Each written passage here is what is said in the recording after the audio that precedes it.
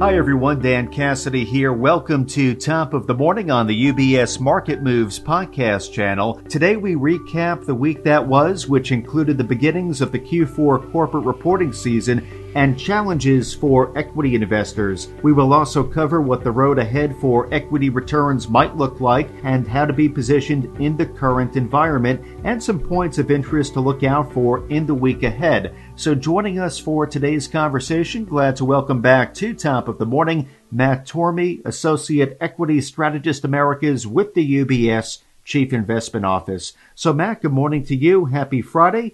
Welcome back and looking forward to our conversation today. Hey, good morning, Dan, and thanks for having me. Absolutely. So, Matt, at this point, as we all know, 2022, it has gotten off to a challenging start for equity investors following what was an exceptional year for returns, thinking back to 2021. So I'm curious to hear from your vantage point, Matt, what factors have been driving the selling pressure, which indeed has continued this week, even this morning? What have you picked up on in the way of rotational trends as well? Yeah, so like you mentioned, 2022 has definitely kept investors on their toes to start off the year, as the S&P 500 is down 6.5% from its most recent high on the first trading day of the year. And the NASDAQ is now in correction territory after falling 10% from its recent peak. And we think there have been a few key drivers of this selling pressure. So first, a lot of the weakness we've been seeing in markets follows the release of the minutes from the December FOMC meeting, which provided a more hawkish tone than most investors were anticipating. And in response, yields have moved higher, with the 10-year Treasury yield already up as much as 30 basis points to roughly 1.8% or so since the start of the year. And the market is now pricing in a very high chance of a rate hike occurring in March, with multiple hikes likely to occur throughout the course of the year. Second, inflation prints have remained very elevated, with the latest CPI figure coming in at a 40-year high. So although the current 7% year-over-year rate is worrisome, we don't think this level is sustainable, and we expect we may be nearing a peak in the coming months. But regardless, higher than expected inflation has definitely caught investors and the Fed slightly off guard. And finally, growth stock valuations started off the year at quite elevated levels, and relative to value stocks, the premium was near its post.com bubble high. So growth stocks, which have been driving the majority of the contribution to the S&P 500 return over the last 2 years, were vulnerable if we did start to see a faster rise in interest rates, which we have been seeing. So this selling pressure has definitely led to some rotational trends. Most obviously, value stocks have, and we expect to continue to benefit from rising interest rates. And so far this year already, value stocks have outperformed growth stocks by over 7.5%. Within sectors, tech, real estate, and consumer discretionary have been the biggest laggards, which shouldn't come as a huge surprise, as they do tend to be negatively correlated with higher interest rates. And financials, which are the most positively correlated to higher rates, are the second best performing sector so far this year after energy, which is already up 15% as oil prices have continued to grind higher. Well, thank you, Matt. That was very helpful, hearing some context, the factors that have been driving equity market returns over the past 2 to 3 weeks. So you have to wonder, based on what we've been witnessing within equity markets, and it sounded like from your comments alluded to that the macro tide will turn a bit, but has CIO's outlook for equity returns over the first half of 2022, has that changed at all, or has your outlook, which you've previously conveyed, remained intact? And how should investors be thinking about growth versus value? So we do continue to have a constructive view on equities over the first half of the year, and our June 2022 S&P 500 price target of 5,000 does imply a roughly 11.5% return from here. And although there have been a few key drivers causing the volatility we've been seeing already this year, including the potential for tighter monetary policy and high levels of inflation, there are still bright spots. So for starters, the consumer does remain in really good shape, with household balance sheets remaining flushed with cash, and spending should remain well supported by plentiful jobs, rising wages, and over $2 trillion of excess savings.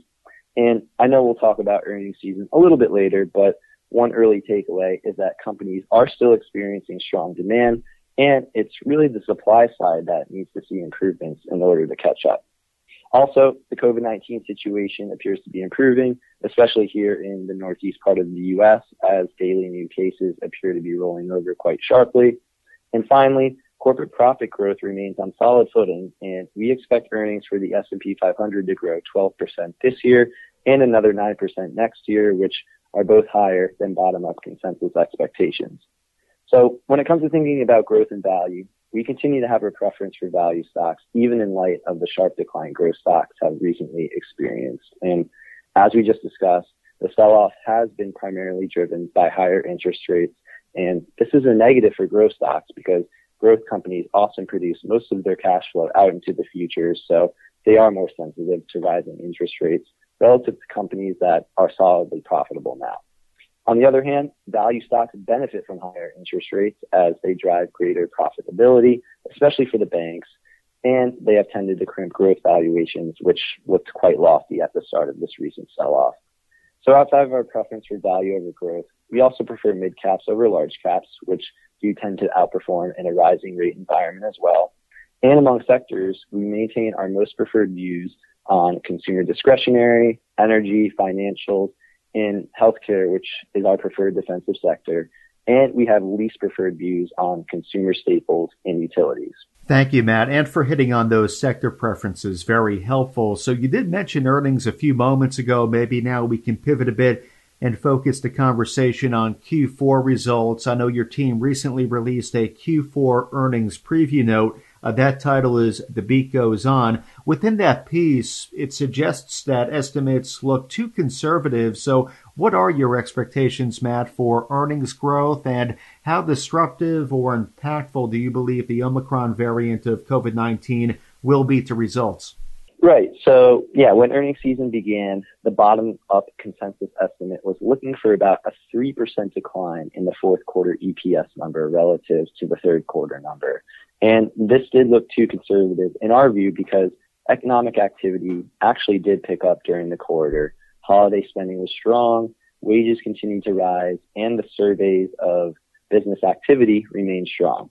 So if we take this into account, along with the fact that seasonally, the fourth quarter EPS number is usually 1% to 2% higher than the third quarter number, we think it's fair to expect earnings to beat expectations.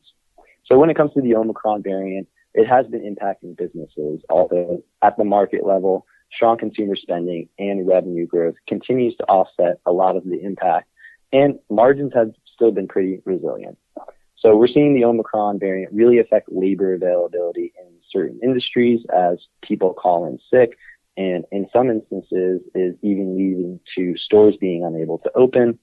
And it's also having a further impact on supply chains, which aren't showing too many signs of improvement depending on what data set you're looking at. So as a result, cost pressures remain on both the labor and input cost side. But if some of the trends we are seeing on the COVID-19 front continue to improve, then we should see further normalization throughout the course of the year as supply comes back into balance with demand. So, Matt, we are in the early days of Q4 reporting. We are wrapping up the first official week. Many earnings reports ahead of us, but just curious to hear your thoughts on the first week of results, how they've been coming in relative to the team's expectations heading in. Yeah, so we are wrapping up on the first week of the fourth quarter earnings season, and I'd say so far the results have been pretty solid. So we're only about 14% of the way through the S&P 500 market cap, but 75% of companies are beating sales and earnings estimates. And in aggregate, earnings are beating by 5.5%, which is slightly shy of our expectations for a 7% beat, although this current beat rate is strong relative to the average that we did see during the 5 years preceding the onset of the pandemic. And corporate profit growth and revenue growth continue to be quite impressive, with corporate profits currently growing around 21%, but we expect the final number to be closer to 30% by the time earnings season is over. So as it typically is, the large cap banks did dominate the first week of earnings season. And I'd say there were really three key themes, both on the positive and negative side, that emerged. So starting with the positives, first, revenue has improved and the outlook for top line growth throughout the year looks solid as interest rates are likely to rise and loan growth picks up. Second, credit does remain benign, and we'd expect to see a normalization in delinquencies and loan losses after historically low levels, but this will take some time to play out. And third, bank balance sheets remain healthy with robust excess liquidity and strong capital positions. Now, just quickly touching on the three negatives. First, expenses remain elevated with investments in technology ramping up and compensation and labor costs rising as banks seek to hire and retain talent. Second, trends in trading and capital markets activity are normalizing, but this is understood by a lot of analysts who are already incorporating this into their models. And lastly, regulatory risks are rising as new personnel is put into place at key agencies, and these individuals are likely to take a tougher stance on oversight, which could lead to higher compliance costs over time. But overall, we do think the backdrop remains constructive for financials, and as I mentioned earlier, we do continue to have a most preferred view on the sector. Thank you, Matt, for sharing your observations, takeaways from week one. So, all right, at this point, maybe we can shift the conversation, look ahead to next week. What will be taking place, Matt, that you will be monitoring? So next week's calendar, between economic data and earnings season really ramping up, will definitely be keeping us and other investors busy. So first, starting on Monday, we'll receive a preliminary reading for the manufacturing and services market PMIs for January, and it looks like consensus is expecting a slight slowdown from the prior month, although the indices should remain comfortably in expansionary territory. On Tuesday, the Conference Board's Consumer Confidence Survey is set to be released, and expectations are pointing towards a decline, which likely reflects the impact on the economy from the Omicron variant. And we'll also get another gauge on manufacturing activity with the latest reading from the Richmond Fed Manufacturing Index. So moving to Wednesday, the January FOMC meeting will be taking place, and we'll be keeping an eye on Fed Chair Powell's press conference for any further clues he may be able to provide on what the path of future rate hikes and overall monetary policy may look like. On housing, we'll get the final December reading for building permits and new home sales. Turning to Thursday, a lot of data set to hit the tape, including the first reading on fourth quarter GDP, durable goods orders for December, pending home sales, continuing and initial jobless claims, and the January reading for the Kansas City Fed Manufacturing Index.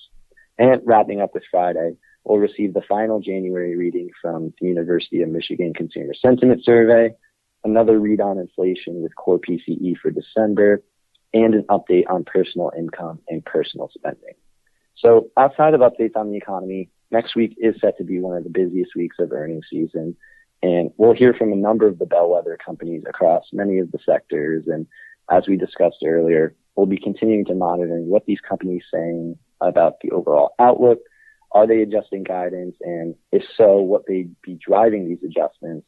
And any color they may be able to provide on how inflation, supply chain disruptions, and the Omicron variant are impacting their businesses. Okay, so a lot to track next week with earnings, macro data. We shall see how it translates to market activity. Though, Matt, great catching up with you this morning. As always, thank you for lending the time, sharing your insights, and joining us here on the podcast. Wish you a nice weekend and look forward to picking back up with our conversation again soon. Thanks, Dan, and have a good weekend, everyone. And again, today we've been joined by Matt Tormey, Associate Equity Strategist Americas with the UBS Chief Investment Office. So as a reminder to our clients and our listeners, the UBS Chief Investment Office does author a variety of publications and blogs that touch on timely market developments, asset classes, and portfolio allocation. These resources can all be located on ubs.com/CIO,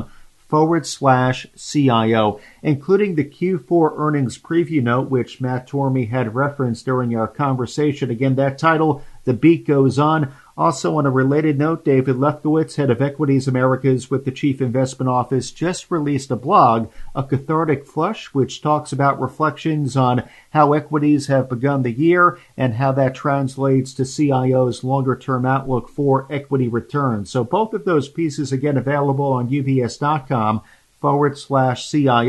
Though for clients of UBS, please be sure to contact your financial advisor if you would like to receive copies directly. Top of the Morning is part of the UBS Market Moves podcast channel, which is available where podcasts are found, including on Apple Podcasts, Spotify, TuneIn, Stitcher, and Pandora. From UBS Studios, I'm Dan Cassidy. Thank you for joining us. UBS Chief Investment Office's investment views are prepared and published by the global wealth management business of UBS AG or its affiliate, UBS. This material has no regard to the specific investment objectives, financial situation, or particular needs of any specific recipient and is published for informational purposes only. As a firm providing wealth management services to clients globally, UBS AG and its subsidiaries offer both investment advisory services and brokerage services. Investment advisory services and brokerage services are separate and distinct, differ in material ways, and are governed by different laws and separate arrangements. In the USA, UBS Financial Services Inc. is a subsidiary of UBS AG and a member of FINRA SIPC. For information, please visit our website at ubs.com/working with us. For a full legal disclaimer applicable to the independent investment views produced by UBS, please visit our website at ubs.com/CIO-disclaimer.